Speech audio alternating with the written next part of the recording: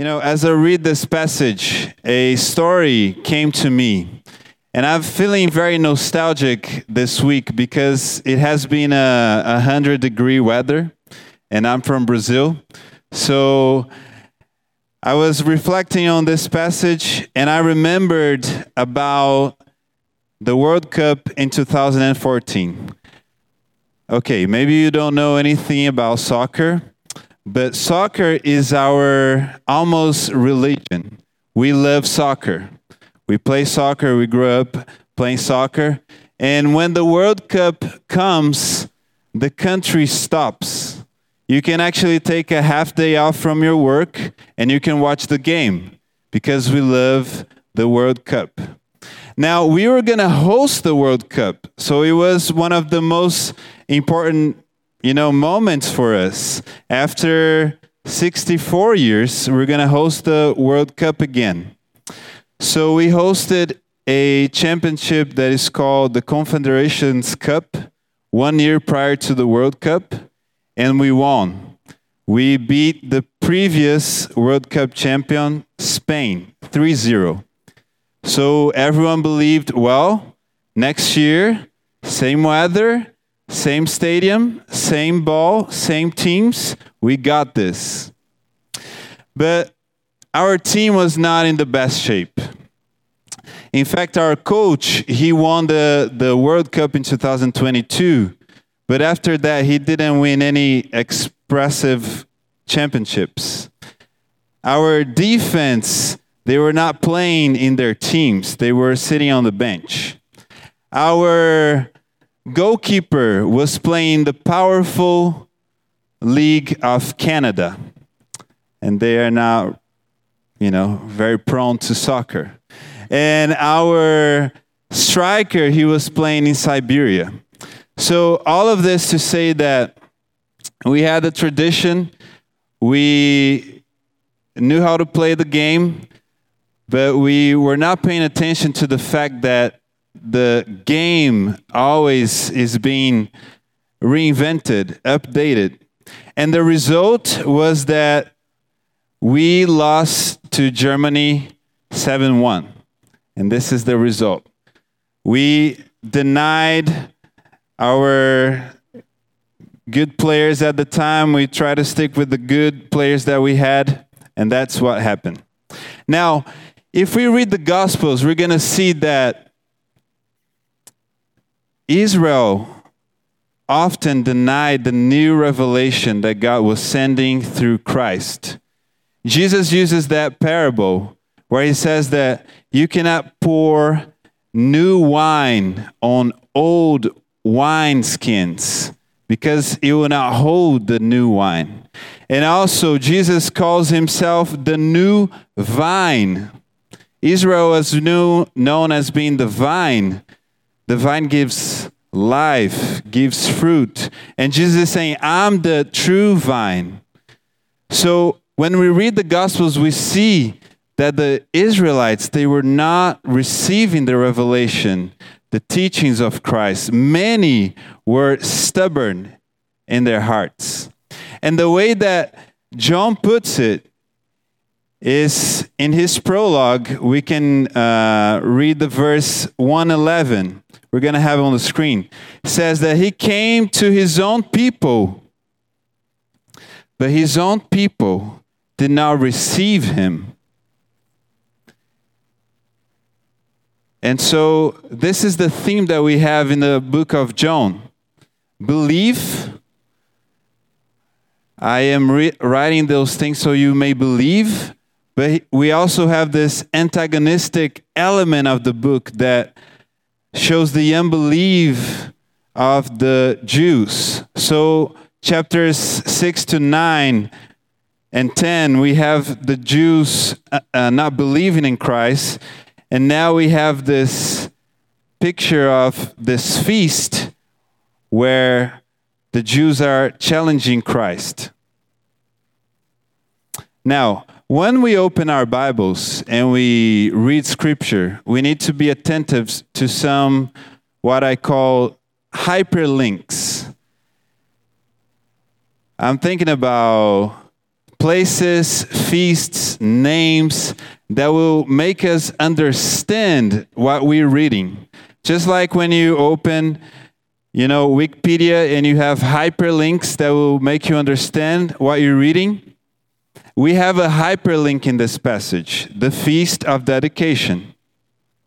Now, the Feast of Dedication was a feast that the Israelites had, and they were celebrating the rededication of the temple after the Maccabean revolt. So, in the second century before Christ,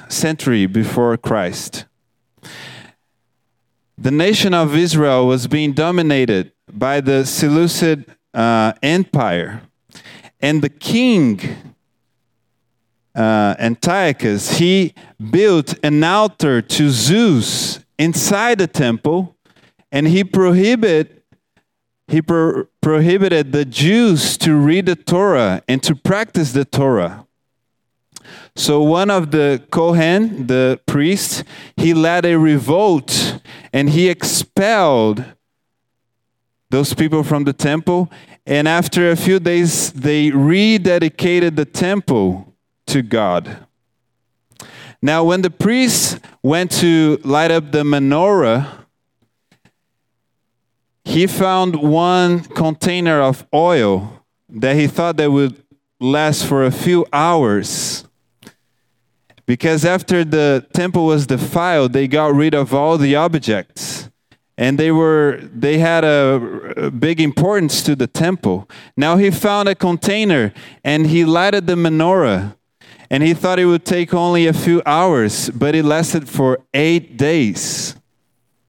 So even today, the Jews would celebrate the Feast of Dedication, or the Hanukkah, and they light the menorah. And they light it for 8 days. But as we read in our passage, we have Jesus. Jesus is the one who was going to clean the temple. He was going to destroy the temple and rebuild it after 3 days. And he was right before their eyes, but they rejected Jesus. Now, there's another thing that you need to know about the book of John, is that John wrote his book, his gospel, after the destruction of the temple. And so he is trying to answer the question to the believers in the first century. Now that we don't have the temple, what do we do? And that's why John says, the Logos tabernacled among us. He's trying to answer the question, what do we do now that we don't have the temple? He's saying, Jesus is the temple.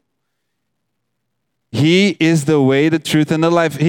Through Jesus, we worship God. All right. This was the introduction. Now, let's go to our passage. 3 points. And because you need to know what's going on, I'll give the 3 points right now. A believer fully relies on Jesus Christ. 2, a believer trusts in the claims of Jesus. And 3, many will believe. Okay, so the Jews come and ask Jesus, and don't get this wrong, they were not questioning Jesus, are you the Messiah? We need to know. No, they wanted Jesus to say, I am he, so they could stone Jesus. They want Jesus to blaspheme so they would have reasons to stone him. So they were not questioning. They already denied in their hearts. And then Jesus' answer is this, look, if you don't believe what I say, believe my works. But you don't believe what I say, and you don't believe in my works, because you're not my sheep. The sheep listens to my voice and follows me. See, faith is believing, understanding intellectually, and trusting in Jesus. It's not only knowing that he was a man. Actually throwing everything away and following Jesus. I believe and I know that Alexander the Great was a warrior and that he existed. But he doesn't change anything in my existence. Now, when it comes to Jesus, I need to believe in him, believe in his work, and trust in him, rely on him. Not trust in my own performance, but trust in the work of the cross, that he appeased the wrath of God, and that is enough for my salvation. So a sheep listens and follows and leaves everything behind. And the text already gives us an illustration. Believer is like a sheep. Now, I never raised sheep, never took care of sheep, but this last week, I was house sitting for Daryl and Howard at the same time. I know, it was crazy. Including myself, we were 40 animals that I had to feed. We had cats and dogs and bunnies and fish and 30 chickens. It was a whole thing. And what is interesting is that they were dependent on me, which is crazy. I don't advise that. But it was, every time I would arrive in the house, they were like dependent on me. They wouldn't eat without me. They wouldn't open the containers. They wouldn't drink anything without me. I felt very important. But the point is that the believer depends on Jesus. The Jews didn't want to depend on Jesus. They were expecting a warrior, a guy who would have a sword and a shield and would go against the Romans. But Jesus' war was against the flesh and the power of darkness. He wanted to free them from the power of darkness, the condemnation that is brought by sin. And his fight was not against flesh and blood. It was against hell, Satan, and sin. So this warrior that we have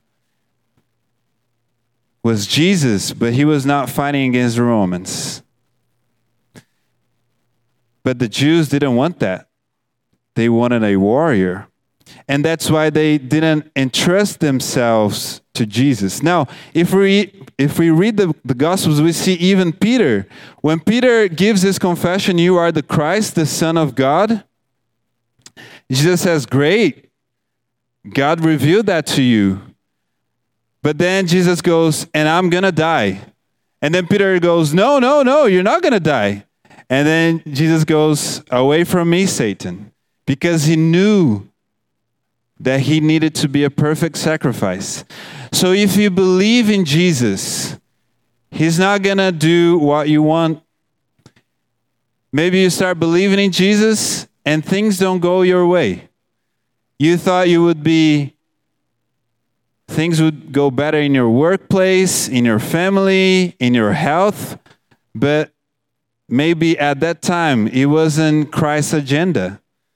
Christ's agenda was to make you holy, was to deliver you from the power of sin, from the wrath of God. That was Jesus' agenda. So then, what should we believe? What should we believe? If we're saying we should believe in Jesus and rely on him, what should we believe? Well, Jesus is claiming to be God. Here in verse 30, he says, "I and the Father are one." So Christianity is believing in the claims of Jesus. And if you want to reimagine Christ's beauty, goodness, and truth, you have to understand the hypostatic union. Are you writing this down? Hypostatic union. Just because it's the intern here, you should still write things down. The hypostatic union. Why? So Christ is God, or Jesus is God in flesh. When we think about Christ, we need to imagine and understand that he was God. So the second person of the Trinity takes on flesh.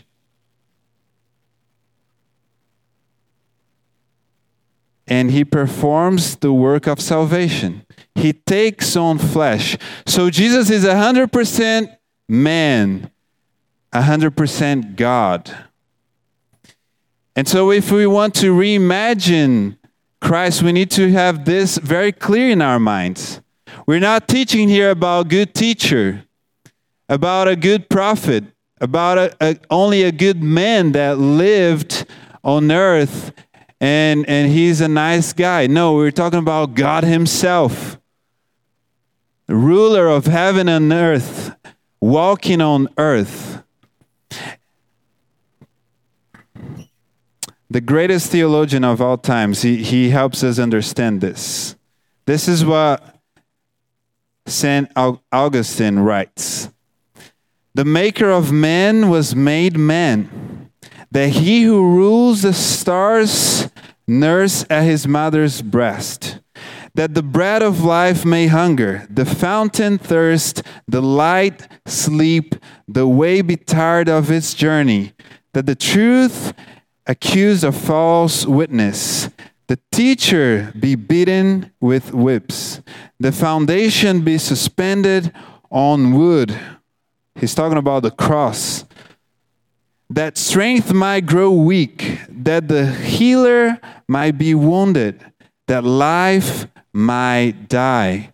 So when we read about Christ, we need to understand that he was God and man. He suffered on the cross as a man. He felt the pain of nails on his hands. But he was God. That was his identity. He had to be a perfect mediator, and he needed to be God and man.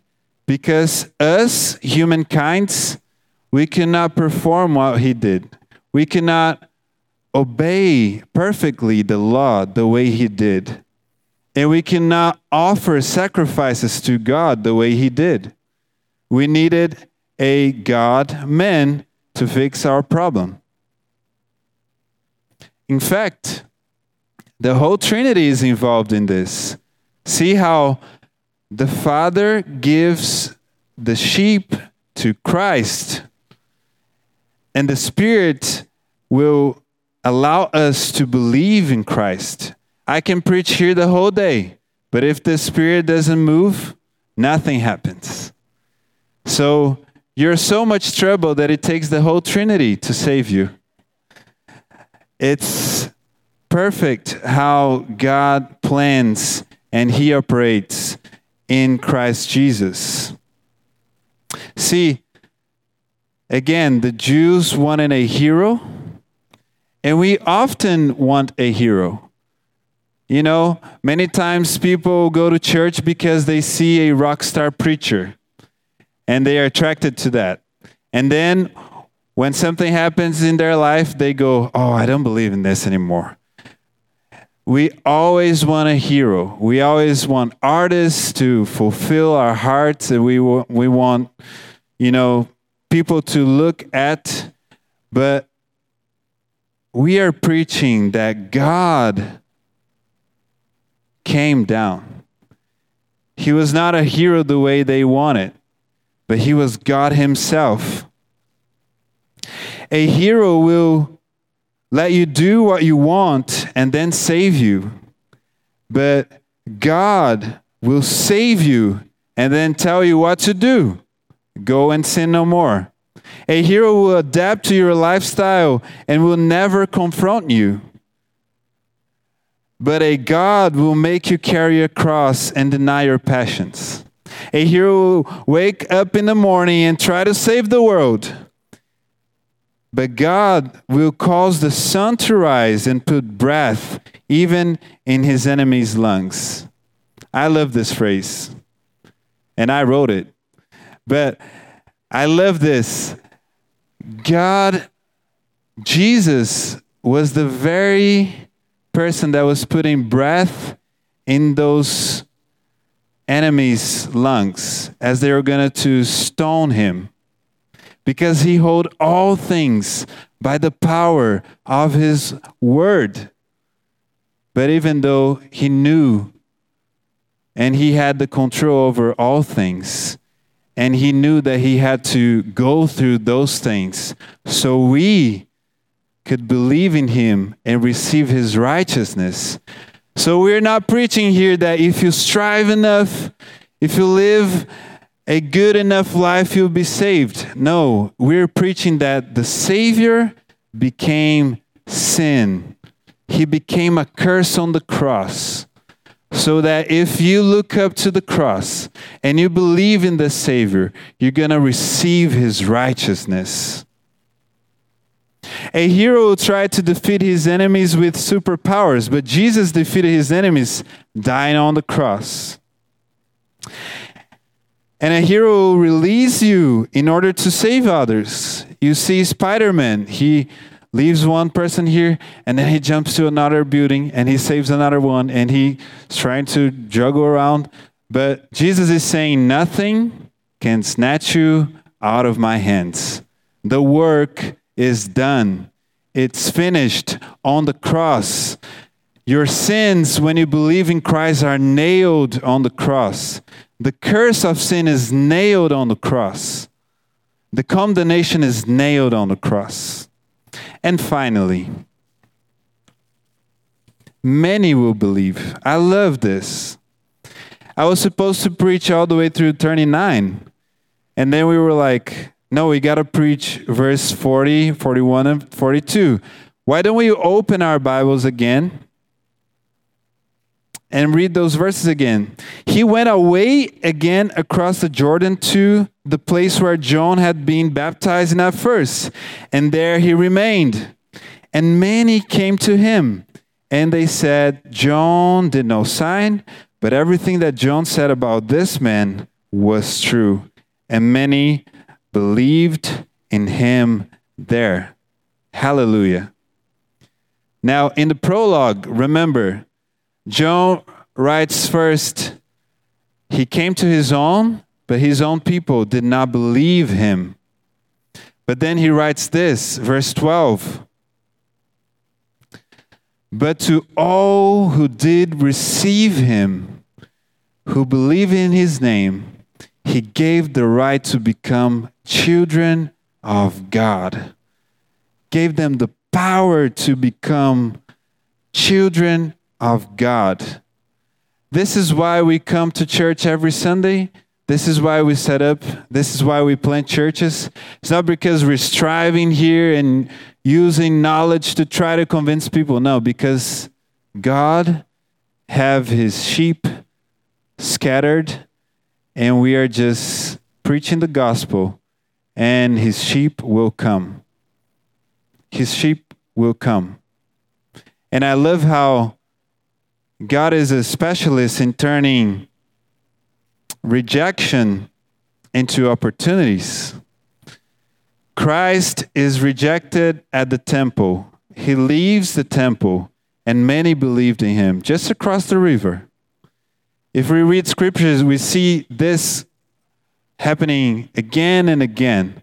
Paul, rejected at Jerusalem, goes as a missionary and becomes the greatest missionary in the Bible that we read. He was the apostle to the Gentiles. Stephen was stoned by these same Jews. The church runs away, and like John preached last week, more churches were planted. Mark was rejected by Paul in his second missionary journey. And then he becomes a disciple of Peter. He writes a gospel. And then Paul, in his letter to Timothy, says, Timothy, bring my books, bring my sweater, and bring Mark, because he's useful to my ministry. So God is a specialist in turning rejection into opportunities.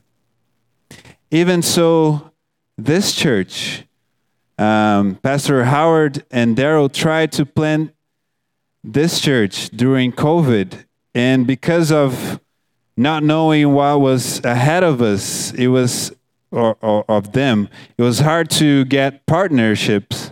But afterwards, God allowed them to plant this church, and we are seeing people coming here week after week. It's because God is sending his people and his sheep, and we are just preaching the gospel, and many will listen and believe. This is the comfort that we have. Maybe we don't see many fruits at first, but we have this comfort that God will send his sheep. And to finish, I love this. Acts 5, verses 12 to 15. Luke is now writing about the apostles after Christ is ascended. Now many signs and wonders were regularly done among the people by the hands of the apostles, and they were all together in Solomon's portico, the same place where Jesus was. None of the rest dared to join them, but the people held them in high esteem. And more than ever, believers were added to the Lord, multitudes of both men and women, so that they even carried out the sick into the streets, and on it goes. So afterwards, the apostles go back there. They perform wonders, and many believers came. Let's pray. Lord, we thank you for your word. We thank you for Jesus and the gift that we have in Jesus. I pray for those who are here this morning that we may believe in him. That it may not be a knowledge, it may not be cultural, but it may be the reason of our entire existence. James says that even the devil believes, but faith without works is dead. Help us in our unbelief. Help us to lean more on Christ, to trust more in the work of Christ. In the name of Jesus, we pray. Amen.